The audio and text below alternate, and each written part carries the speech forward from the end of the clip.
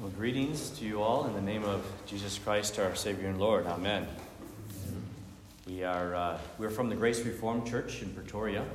It's a church plant very similar to this one, maybe just a few years ahead. We're about 11 years into it now. And so I bring you greetings from Grace Reformed Church, a church very much like this one, like I said, doctrinally and in every way. It's my privilege to bring you God's Word this morning, so please turn with me to the book of Acts. Acts chapter 5 will be our focus this morning.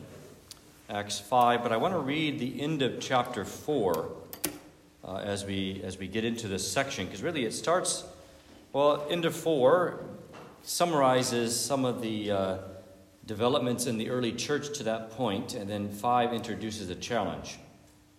So we'll read from Acts chapter 4 from verse 32. Now the full number of those who believed were of one heart and soul, and no one said that any of the things that belonged to him was his own, but they had everything in common. And with great power the apostles were giving their testimony to the resurrection of the Lord Jesus, and great grace was upon them all. There was not a needy person among them. For as many as were owners of lands or houses sold them and brought the proceeds of what was sold and laid it at the apostles' feet, and it was distributed to each as any had need. Thus Joseph, who was also called by the apostles Barnabas, which means son of encouragement, a Levite, a native of Cyprus, sold a field that belonged to him and brought the money and laid it at the apostles' feet. But a man named Ananias, with his wife Sapphira, sold a piece of property, and with his wife's knowledge he kept back for himself some of the proceeds and brought only a part of it and laid it at the apostles' feet. But Peter said, Ananias, why has Satan filled your heart to lie to the Holy Spirit and to keep back for yourself part of the proceeds of the land? While it remained unsold, did it not remain your own? And after it was sold, was it not at your disposal? Why is it that you have contrived this deed in your heart? You have not lied to man, but to God. When Ananias heard these words, he fell down and breathed his last. And great fear came upon all who heard of it. The young men arose and wrapped him up and carried him out and buried him. After an interval of about 3 hours, his wife came in, not knowing what had happened, and Peter said to her, Tell me whether you sold the land for so much. And she said, Yes, for so much. But Peter said to her, How is it that you have agreed together to test the Spirit of the Lord? Behold, the feet of those who have buried your husband are at the door, and they will carry you out. Immediately she fell down and lay at his feet and breathed her last. When the young men came in, they found her dead, and they carried her out and buried her beside her husband. And great fear came upon the whole church and upon all who heard these things. This is God's word. Let's bow our heads in prayer. Almighty God, we humble ourselves in your presence this morning, and at the foot of your cross, Lord Jesus, as we hear your word, Holy Spirit, speak to us from this ancient text. Make these truths living in our hearts, apply them in our lives so that we also will have great fear and great respect for you, Lord Jesus, Almighty God on the throne, and that we may hear and fear and worship and obey as you call us to do by your grace. This we pray in Christ's name. Amen. One of the things that shakes us often as Christians is our stories that we read in the news or hear perhaps of so-called Christian leaders who are false, fakes, hypocrites. Maybe you hear bad cases sometimes. Those who are called to be leaders in the church or in the Christian environment, and they're just bad. they're wicked, twisted people. You read about Catholic priests who have abused children. Or you read about ministers who are exploiting their office to fleece the people and get rich from the poorest of the people. And it's just wrong. It just rubs us wrong. More than that, we know it's wrong. In society, even unbelievers know it's wrong. And they draw attention to this as a picture of the church. And they say, the church is just full of hypocrites. And it gives God's people a bad name. And what they're saying, actually, that's the worst of it. What they're saying is actually true. Such people are hypocrites. Now, hypocrisy, or being a hypocrite, is a terrible thing. It's the practice of claiming to have higher standards or being more noble or moral than is actually the case. Hypocrisy, false pretense, or insincerity, or duplicity, talking out of two sides of your mouth or saying different things to different people. We know what it is, right? It's hypocrisy. And especially when we are Christian hypocrites. In some ways, that's the worst kind, isn't it? Christian hypocrites. Those who are supposed to be leaders in the church, terribly, tragically, doing the opposite. But we're not here to point fingers at other people, because that's not why we came to worship this morning. And so those hypocrites out there, well, this message isn't for them. We are here. We are here to study God's Word together and to learn from this very important passage that speaks about hypocrisy. So, here's the question. What does hypocrisy look like in my life and in your life? What does hypocrisy look like in our lives? 1 John chapter 1, verse 6, if we say we have fellowship with him, with Christ, while we walk in darkness, we lie and do not practice the truth. See, there's a communion table here. We're going to enjoy fellowship with Christ. And we look forward to that as those who need that grace. But if we say we have fellowship with him and walk in darkness, John says we're a lie. If we say we have no sin, we deceive ourselves and the truth is not in us. So I'm just going to assume that all of us are hypocrites this morning.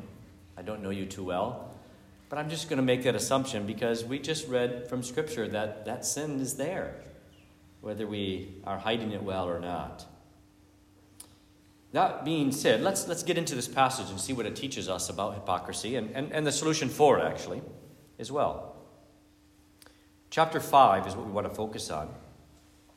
And we need to understand this history in its context. I read from chapter 4 because it's really a beautiful time in the church, right? It's an amazing time in the church. Chapter 2, chapter 3, chapter 4, just an amazing time. The Holy Spirit the Spirit of Christ had filled the church at Pentecost and graced them in every way. Chapter 2 is a beautiful description of the fellowship that they enjoyed. And at the end of chapter 4, we have some of the same. Verse 32 there, and with 32 introduces it. The full number of believed had one heart and soul, and they were all sharing everything in common. Verse 33, chapter 4, verse 33, and with great power the apostles were giving their witness, their testimony to the resurrection of the Lord Jesus. The gospel is being proclaimed with great power, and great grace was upon them all. Great power, great grace. That's how the church was characterized. Beautiful, isn't it? A beautiful church picture. Genuine gospel fellowship.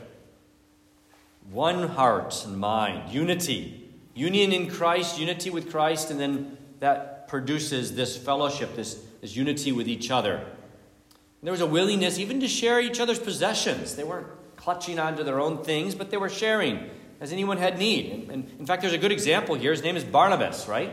Barnabas is held up as a high example in the book of Acts. Well, he was called by the apostles a son of encouragement, somebody who was very encouraging. Joseph was his name, but they called him Barnabas.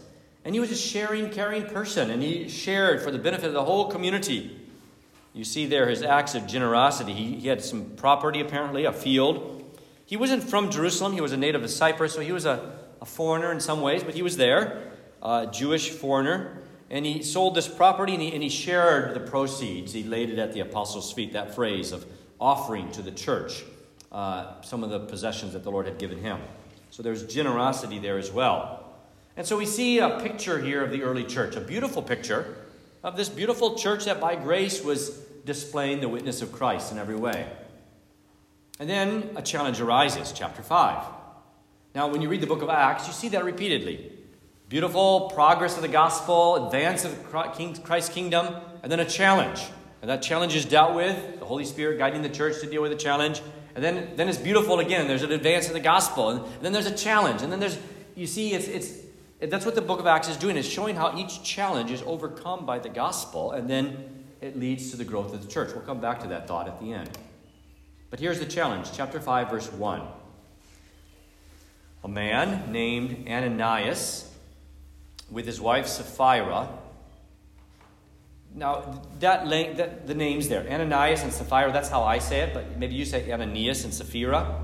I don't know how it's said in your language. We all probably pronounce it a little bit different. Ananias is the way I learned it. His name means the Lord is gracious. That's what his name actually means. And Sapphira, it's Aramaic actually for beautiful. So a nice couple, eh? The Lord is gracious and beautiful. Beautiful couple. Nice. They must have been a nice contribution to that church community, eh?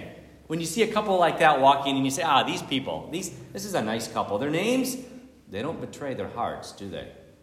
Because we know what happens. We know the story. Who names their son? I'm going to name my boy Ananias. That's a good name, right? Strong name. The Lord is gracious. But no one uses that name today because we know the rest of the story.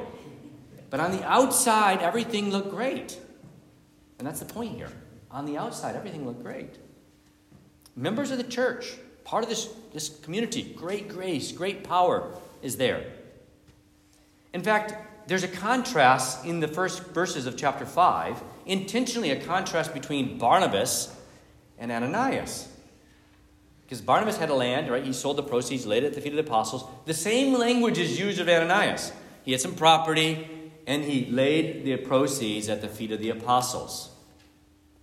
So there's a comparison here, but there's a difference as well. They're not the same kind of people. Because unlike Barnabas, Ananias, it says, kept back for himself some of the proceeds. Actually, in the Greek, the idea there, same word that we use for the word embezzlement.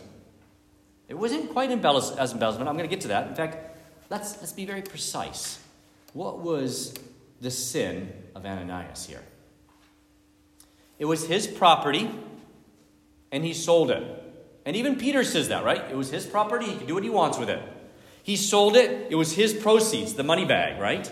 And he could do what he wanted with it. It was his. There's not communism being taught here, okay? Let me just make that very clear. Chapter 2 and chapter 4 of Acts is not teaching communism, because Peter says very clearly it was his property and it was his proceeds. That's not the problem here.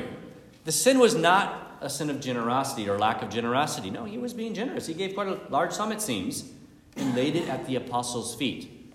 He was not sinning in that way. There was a different kind of sin here. What was his sin? After he had said he was going to give it, and after he pretended to have given it, he kept back some of it. So there's a duplicity here. There's a dishonesty. There's a hypocrisy in his character. Not a lack of generosity, but the sin of false pretense, the sin of hypocrisy. And so we got to be very precise here. His was a sin of hypocrisy. Generosity is a great blessing for the church community, and we see that in Barnabas. Hypocrisy is a great curse for the church community, and we see that depicted in the life of Ananias. Deceit. A partial contribution presented as the full amount. A conscious decision in their hearts to be a bit slippery, a bit shady, right? To twist it slightly, to kind of make it appear other than it was. That's the sin here. Seeking human esteem and praise, but not doing it in an honest way. Now, we see in the narrative, then it goes on, verse 4, Peter is given wisdom, isn't he? Peter, the discerning church leader, he's given wisdom, and he asks the question. He first specifies the sin. While it remained unsold, did it not remain your own? After it was sold, it was still at your disposal. There's no communism here. Why is it that you have contrived this deed in your heart? So Peter is examining the heart motives, right? The wise church leader now is examining the heart motives to say what's going on here. And Peter somehow, did he suspect something here? Did the Holy Spirit prompt him maybe? It doesn't say, right? So we can assume that he didn't have any other evidence than we have here in the text.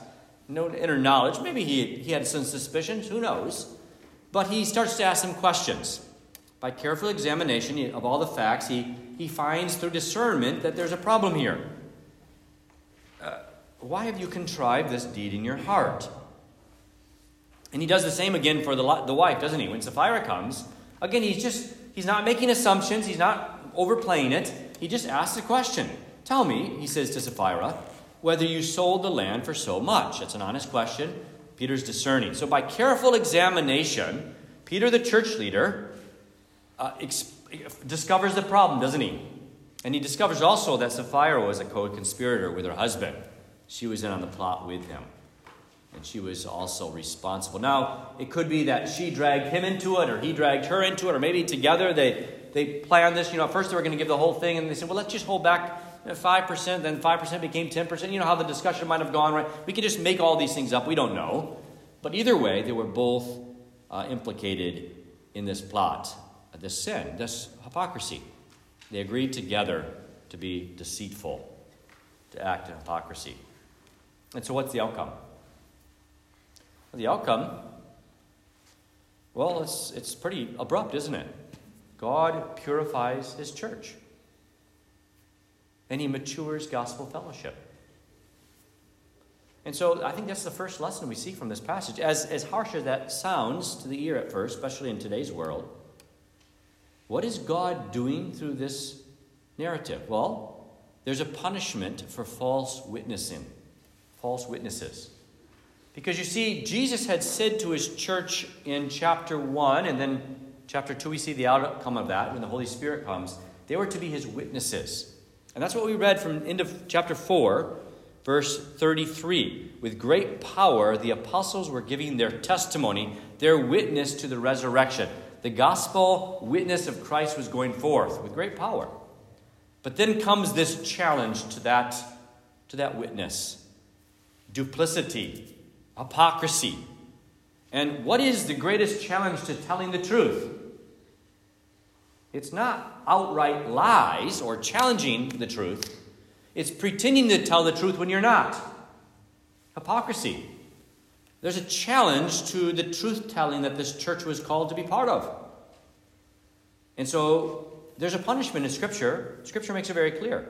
Do not admit a charge against the elder, it says, except on the evidence of 2 or 3 witnesses. And that's based on a principle from Moses' law in other parts of Scripture. There's a truth-telling that we are called to be as a church. And when we do the opposite, we're actually quite distracting from our purpose. And so there's a truth here. Number 1, the first truth, God purifies his church.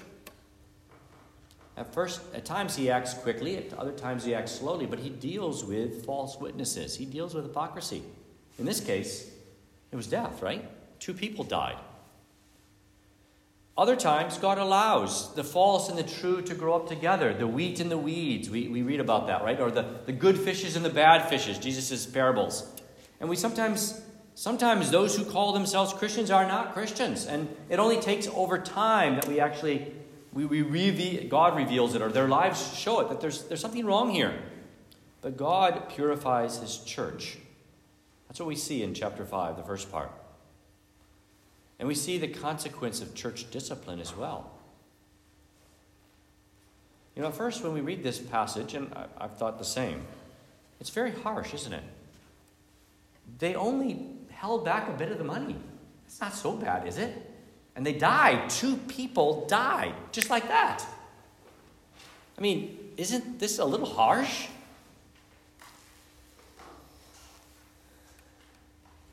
But that's what happened. That's what God did. And verse 11, what does verse 11 say? And great fear came upon the whole church and upon all who heard these things. God knows what he's doing. His word purifies the church. Does this history have any value for us today? You say, for us today, no, this is postmodern world. This is South Africa, democracy, talking about things like this, or even church discipline. It doesn't really fit well with us today sometimes, does it? I mean, come on, guys. Church leaders who act like that, like Peter, come on. I mean, he's going to make people leave. Maybe you've heard that before. Our numbers are going to decrease if we act like that. Or, why are you being so harsh? What will people think about us? Or even, maybe you've heard the charge, you must be kind. Jesus was kind. Jesus was gentle and loving. It says that in the Word, right? We read, didn't we read that from Matthew 9? Or Matthew 10? I forget. Jesus was gentle. He was kind. You should be like Jesus. None of this church discipline stuff. I mean, they even say that of parents who spank their children today, right? They say, that's just not loving. But that's not how the Bible presents it. You see, sinful society always downplays the serious problem of sin, of disobedience. The world often views discipline as bad. Any restrictions, any discipline must be bad. That's how the world sees it. Laws and rules and punishment, too harsh, not loving.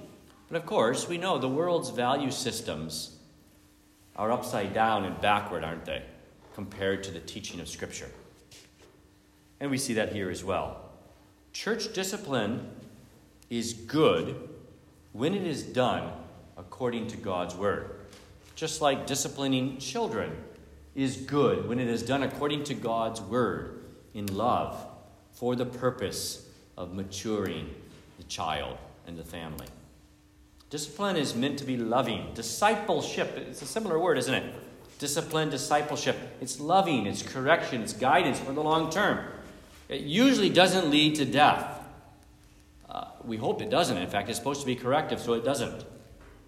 Sin must be dealt with. Hypocrisy must be dealt with properly. Because we need to see sin. We need to see the sin of hypocrisy as God sees it. As God sees it for what it is. What is this sin we call hypocrisy? False pretense, insincerity, dishonesty, deceitfulness, duplicity, double standards, double dealings, being two-faced. Why does our society have so many words for this, by the way? Have you ever wondered that? Why are there so many words for this sin? We know why, because it's all too common, right? There's many words to describe it because it's so common. Or the opposite, sincerity, truthfulness, forthrightness, honesty, openness, transparency, genuineness. These are words for the opposite. Hypocrisy, when someone pretends to be who they are not, or to have done what they have not done. Especially pretending to be moral, just, or virtuous when we're not.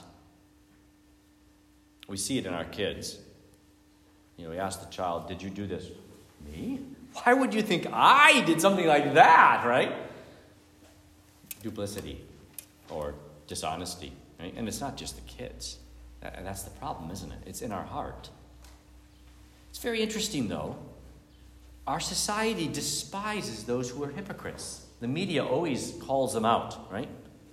The politicians, of course, everyone picks on the politicians, but they're not the only sinners in this society. Our society calls them out. Media despises hypocrites, and yet the world is addicted to hypocrisy. People admire authenticity, genuineness, transparency. These virtues are held up in society, even an unchristian society. They're admired. And yet, everyone seems to specialize in quite the opposite. Duplicity and double dealing. And not only that, hypocrisy is a gateway drug to all the sins of the ninth commandment. It's a gateway drug. It's the thing that introduces you to it. It starts there. You take a little nuance and it becomes a twisted web of all kinds of deceit. little so-called white lies, just little fudges of the truth and twists and bends, soon become a huge system of falsehood. It's not just the kids here that are guilty of this. The little heart sins, the things that we excuse and just brush away, quickly leads to a lifestyle of hypocrisy, double dealing, living the lie. The ninth commandment. What does the ninth commandment require of us? I think it might be in your program, the Heidelberg Catechism. Is it? Heidelberg Catechism, question 112. It says it very well. What does the ninth commandment require? That's the one about telling the truth, right? It says that I bear false witness against no one. Twist no one's words. Be no backbiter or slander. Join in condemning no one unheard or rashly. But that on pain of God's heavy wrath, I avoid all lying and deceit as the very works. I don't have to tell you this. We know this, don't we? We have to be reminded of it, don't we? Even if we hear it 100 times, we have to be reminded of it because our hearts are naturally deceitful. Naturally deceitful. How does God's word describe the sin of hypocrisy? Verse 3. Peter said, Ananias, why has Satan filled your heart to lie to the Holy Spirit and to keep back for yourself part of the proceeds of the land? Verse 4. Why is it that you have contrived this deed in your heart? You have not lied to man, but to God. Verse 9. How is it that you have agreed together to test the Spirit of the Lord? Is hypocrisy a sin against other people, or is it a sin against God? Or both? It's actually a sin against both, isn't it? And particularly other people, particularly against God. Our false pretense provokes God's Spirit. That's what Peter's words are saying, isn't it? Trying to get away with as much as possible. That's what we're doing, but we're doing it against God in heaven. This is not an innocent thing, is it? You have not lied to man, but to God. It's like throwing stones at a sleeping lion. You know, you throw a stone and you see if he wakes up, and you throw a stone and you see if he lifts his head, and you throw a stone at that lion, right? We were in the Kruger a week and a half ago, and the lions were just there, and they were sleeping. Just imagine throwing a stone at that lion, right? Just little stones. Little stones. That's what our sins are like. We throw little stones at the sleeping lion. And we're tempting that lion. We're testing that lion, aren't we? That's the word that Peter uses here. Not being, well, it's dumb, it's foolish, because what happens? Eventually that lion is going to wake up, right? Then we have a problem. You have not lied to man, but to God. We may think that we're only pretending before other people, but God sees our hypocrisy as sin against him. Living the lie in his presence. You know the word coram Deo? All of life is in God's presence. Coram Deo, in the face of God. And so we are living in the face of God, in God's presence. It's not what other people see of our characters that is important. Well, that's important. It's important to us because it's about our self-image, right? Our presentation to others, who we think we are in their estimation. But that's not the point here. The point is, how does God see us? What does God see when we're just twisting those words a little bit? When we're bending the rules a little bit, trying to get away with it as much as possible? Speaking to myself here, we're not living in the presence of others. We're living in the presence of God. And it says in the Psalms, Psalm 94, the Lord knows the thoughts of man, that they are vanity. And in the book of Hebrews 2, the word of God is sharper than a two-edged sword, dividing the thoughts, right? Discerning the thoughts and intentions of the heart. Hypocrisy is a sin against God. And hypocrisy, it's even worse, is stirred up by Satan. So when we as Christians are living a lie, whether it be a big lie in the world's estimation or a small lie, it's against God, and it's also stirred up by Satan. Did you catch what Peter says? Did you catch what Peter says about this? Why has Satan filled your heart to lie to the Holy Spirit? You see, Satan is the father of lies, isn't he? And he stirs up this lie in our hearts. Children of God learn to walk in truth and integrity. But children of the devil practice deceit and deception.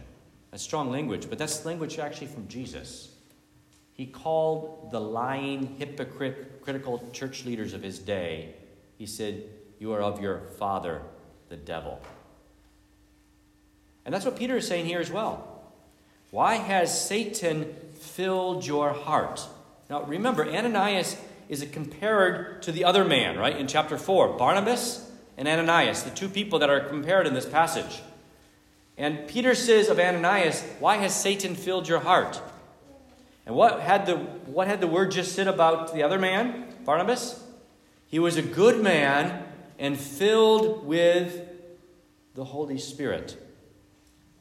One filled with the Holy Spirit to be a son of encouragement and to be a man of generosity and build up the church. The other one filled by Satan, according to Peter, to be an example for all not to follow. An example of hypocrisies and lies.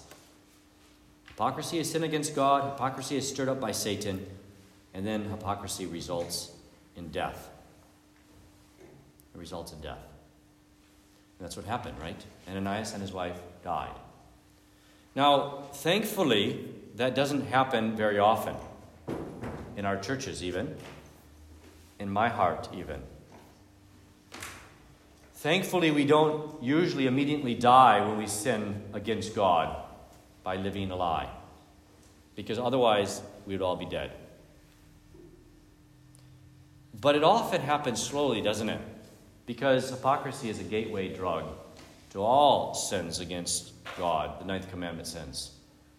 And haven't we seen it, how people slowly turn away from the truth as they practice the lie?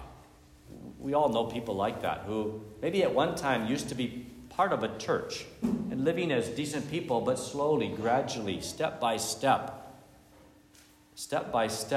they were led astray by Satan's lie. And so they died spiritually. And we've even seen it, fathers slowly stepping away from the truth, leading their children to hell with them. As I was going through this morning, I thought of an example from years ago. A man in our church community who was guilty of embezzlement. And the thought crossed my mind, I wonder where his kids are today. And it's almost certain that unless God pulled those kids back from their destruction, the path their father took, that he led them astray, didn't he? It's almost certain. That's what we've seen it before. We've often seen it. It's a gateway drug, this thing called hypocrisy. And so why am I saying this? Why does God's word give us this picture? Not to make us feel all guilty and depressed and leave this place in despair, because then somehow or other we haven't really got the full message, have we? We get to this point so that we don't still keep trying to pretend as if somehow it's not us, but rather we just open our hearts to the Lord and say, "Create in me a clean heart, O God, and renew a right spirit within me," because that's me. I'm being described here, just like Ananias. I'm being stirred up by Satan to be double-tongued and duplicity, full of duplicity. What is God's cure for the sin of hypocrisy? Can I tell you another story? The best story in the world. It starts bad, though. Are you ready? It starts with a lie. Genesis 3. If you eat that fruit, you'll be like God. Remember that lie? That was the lie of Satan, wasn't it? And that's the beginning of the story that God tells us in his word. A beautiful story, actually, about how those who have believed the lie and actually lived the lie can be rescued, can be delivered from that trap of deception. Adam believed Satan's lie, and as a result, well, our human nature now is full of deceit, right? It comes naturally. We don't have to teach our children how to be liars. Well, they see it in our characters, I suppose, but it comes naturally in their hearts, their sinful hearts. But Christ came, and that's really the climax of the story, isn't it? Christ came, and he lived the truth in every way. Never did he tell a lie.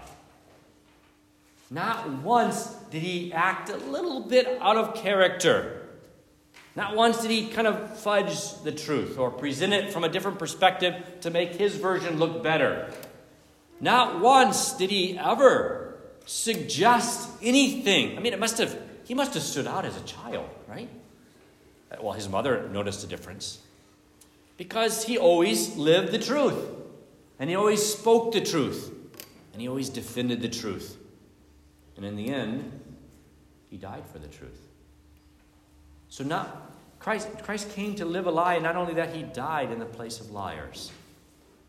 The other half of his beautiful atoning work on the cross, substitutionary atonement, dying for liars.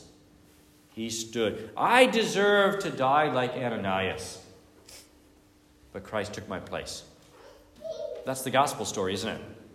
That's the best story in the world. Christ took my place. He died for me so that I can live. And now Christ lives again. And he will rescue me from this body of death. I'm still dragging around this body. I'm still finding myself, well, you think it's hard to listen to this. It's even harder to preach it. Because we can't pretend as if it's not there, right, in our hearts. And yet Christ lives again. He's on the throne. And he's forgiving us. He's even praying for us, liars and hypocrites. He's praying for us even now that we will confess our sins as his word is preached. There is hope for habitual liars, for Christian hypocrites. You know, we talked about that when we started. The worst kind of hypocrites are Christian hypocrites. And we can point fingers at other examples, right? But the worst kind of hypocrites are Christian hypocrites. And Christ died for Christian hypocrites. The worst kind of sinners. And that's really the message, isn't it? If you remain in your lies, you will die. Step by step into hell. And you'll take others with you. I hope not. But if the Spirit of Christ fills you and gives you grace to believe this promise, this best story of Jesus Christ, we live. And really that's the most tragic verse is verse 8. Peter said to her, Sapphira, tell me whether you sold the land for so much. Now just think of how the story would have gone if her answer was different. And she said, and we're all holding our breath, right? We're all holding our breath now. What is she going to say? How is she going to answer Peter's question? Is it all going to spill out? Yeah, it's so awful what my husband is doing. I tried to warn him. I told him he shouldn't do this. Please forgive us. Please forgive me. Right? She doesn't know that her husband is dead. If she had done that, do you think she would have died? Of course not. Because Jesus died for repenting hypocrites. But she didn't. And she said, yes. And she died. That's a turning point, isn't it? Do you believe the story about Christ who died for hypocrites? Do you believe that he forgives your sins? Even the worst kind of sins, lying in his presence, lying to God. Or are you still trying, somehow or other, to hide sin in your heart? You will not prosper, the word says. How long do you think you're going to get away with it? God could kill you immediately, but in his grace and mercy, he hasn't yet. He's still giving us time to repent. And he's still holding out his arms, as it were, and says, come to me. Says Jesus, come, I'll forgive you. I'll wash you clean. I'll fill you with my spirit of grace so that you can be a son and daughter of encouragement and not a son of the devil. How should we all respond to this truth? Well, we look to Jesus, don't we? We look to Jesus again.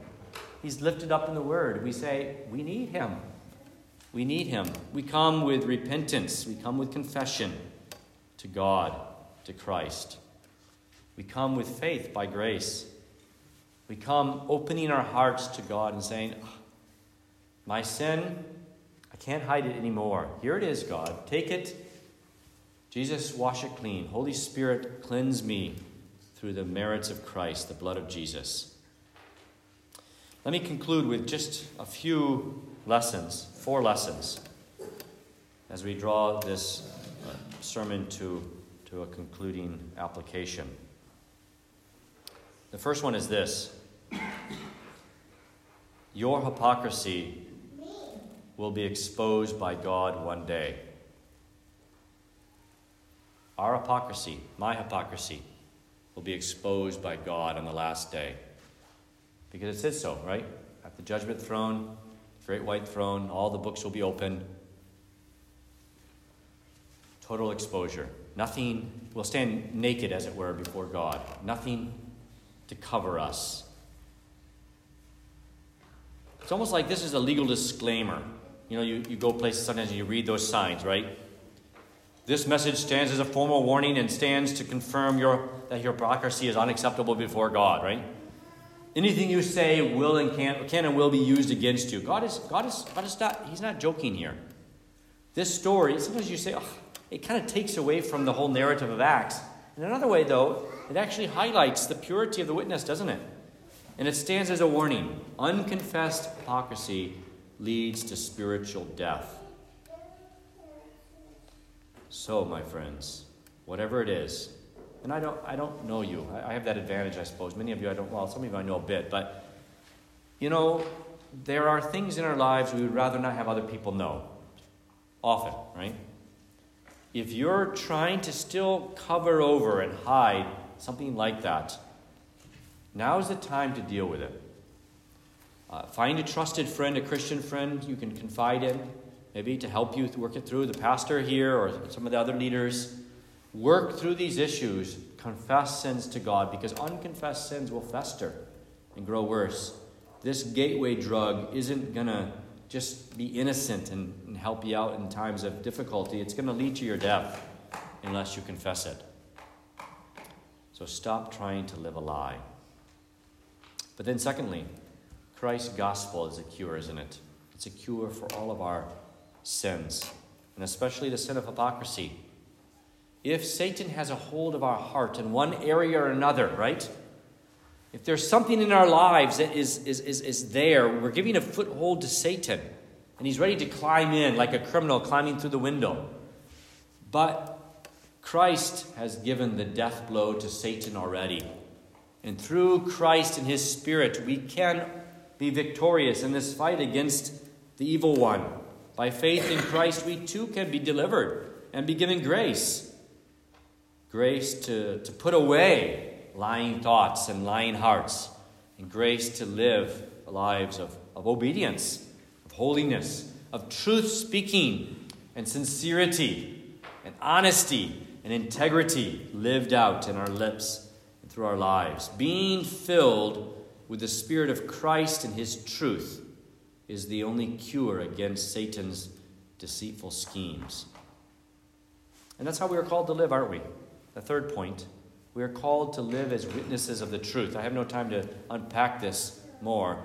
Christian hypocrites are the worst kind because they detract from the witness of the gospel in a community and society. But Christians who are living close to Christ by his Spirit, living the truth as true witnesses of Christ, what a beautiful testimony of grace they are in society, to a whole community. So let us excel in truth speaking. Look again, Heidelberg Catechism, question and answer 112. It says that in matters of judgment and justice and in all other affairs, I love, speak honestly, and confess the truth. That's the opposite of lying, isn't it? Also, as insofar as I can, defend and promote my neighbor's good name. So honest confession of the truth and sincerity and uprightness. And then finally, this passage, the greater passage, starting from chapter 4, verse 32, is about gospel fellowship. Gospel fellowship, the beauty of gospel fellowship. Chapter 4, verse 32. And then 33, it says, great power. The apostles were giving testimony, and great grace was upon them all. So mega power and mega grace. And then look at verse 11, chapter 5, verse 11. And great fear came upon all the church, all who heard these things. Verse 13, the people held them in high esteem. Verse 14, and more than ever, believers were added to the Lord, multitudes of both men and women. Great fear, that's respect and reverence for God's truth. That's the outcome of God organizing church discipline in this situation. Great fear, great grace is evident, and great power in the witness of Christ in that society. You see, gospel fellowship was purified and maintained and matured by the Holy Spirit working through faithful church leaders. That's what we see in this passage, don't we? We see a beautiful example of the church. We see a challenge coming against it from the inside, actually. God's word dealing with that challenge properly. And the result was a mature community of believers. The purity of gospel fellowship is very precious to God. He takes it very seriously. He doesn't exclude anyone. The gospel is for everyone, right? But this is a holy club, not in ourselves holy, but made holy by the Holy Spirit himself, who purifies us through the merits of Christ. And then as a result, the witness of gospel fellowship is very powerful. So, what do we learn? Well, it's a warning against hypocrisy, certainly, but it's also an encouragement. An encouragement to look to Christ again and again and again, to be purified and strengthened and built up. And also a warning, I think, a call to accountability and a reminder that we must grow by the Spirit's guidance and by the grace of Christ. Let's pray for that together, shall we? Father, please work these graces in the heart of every person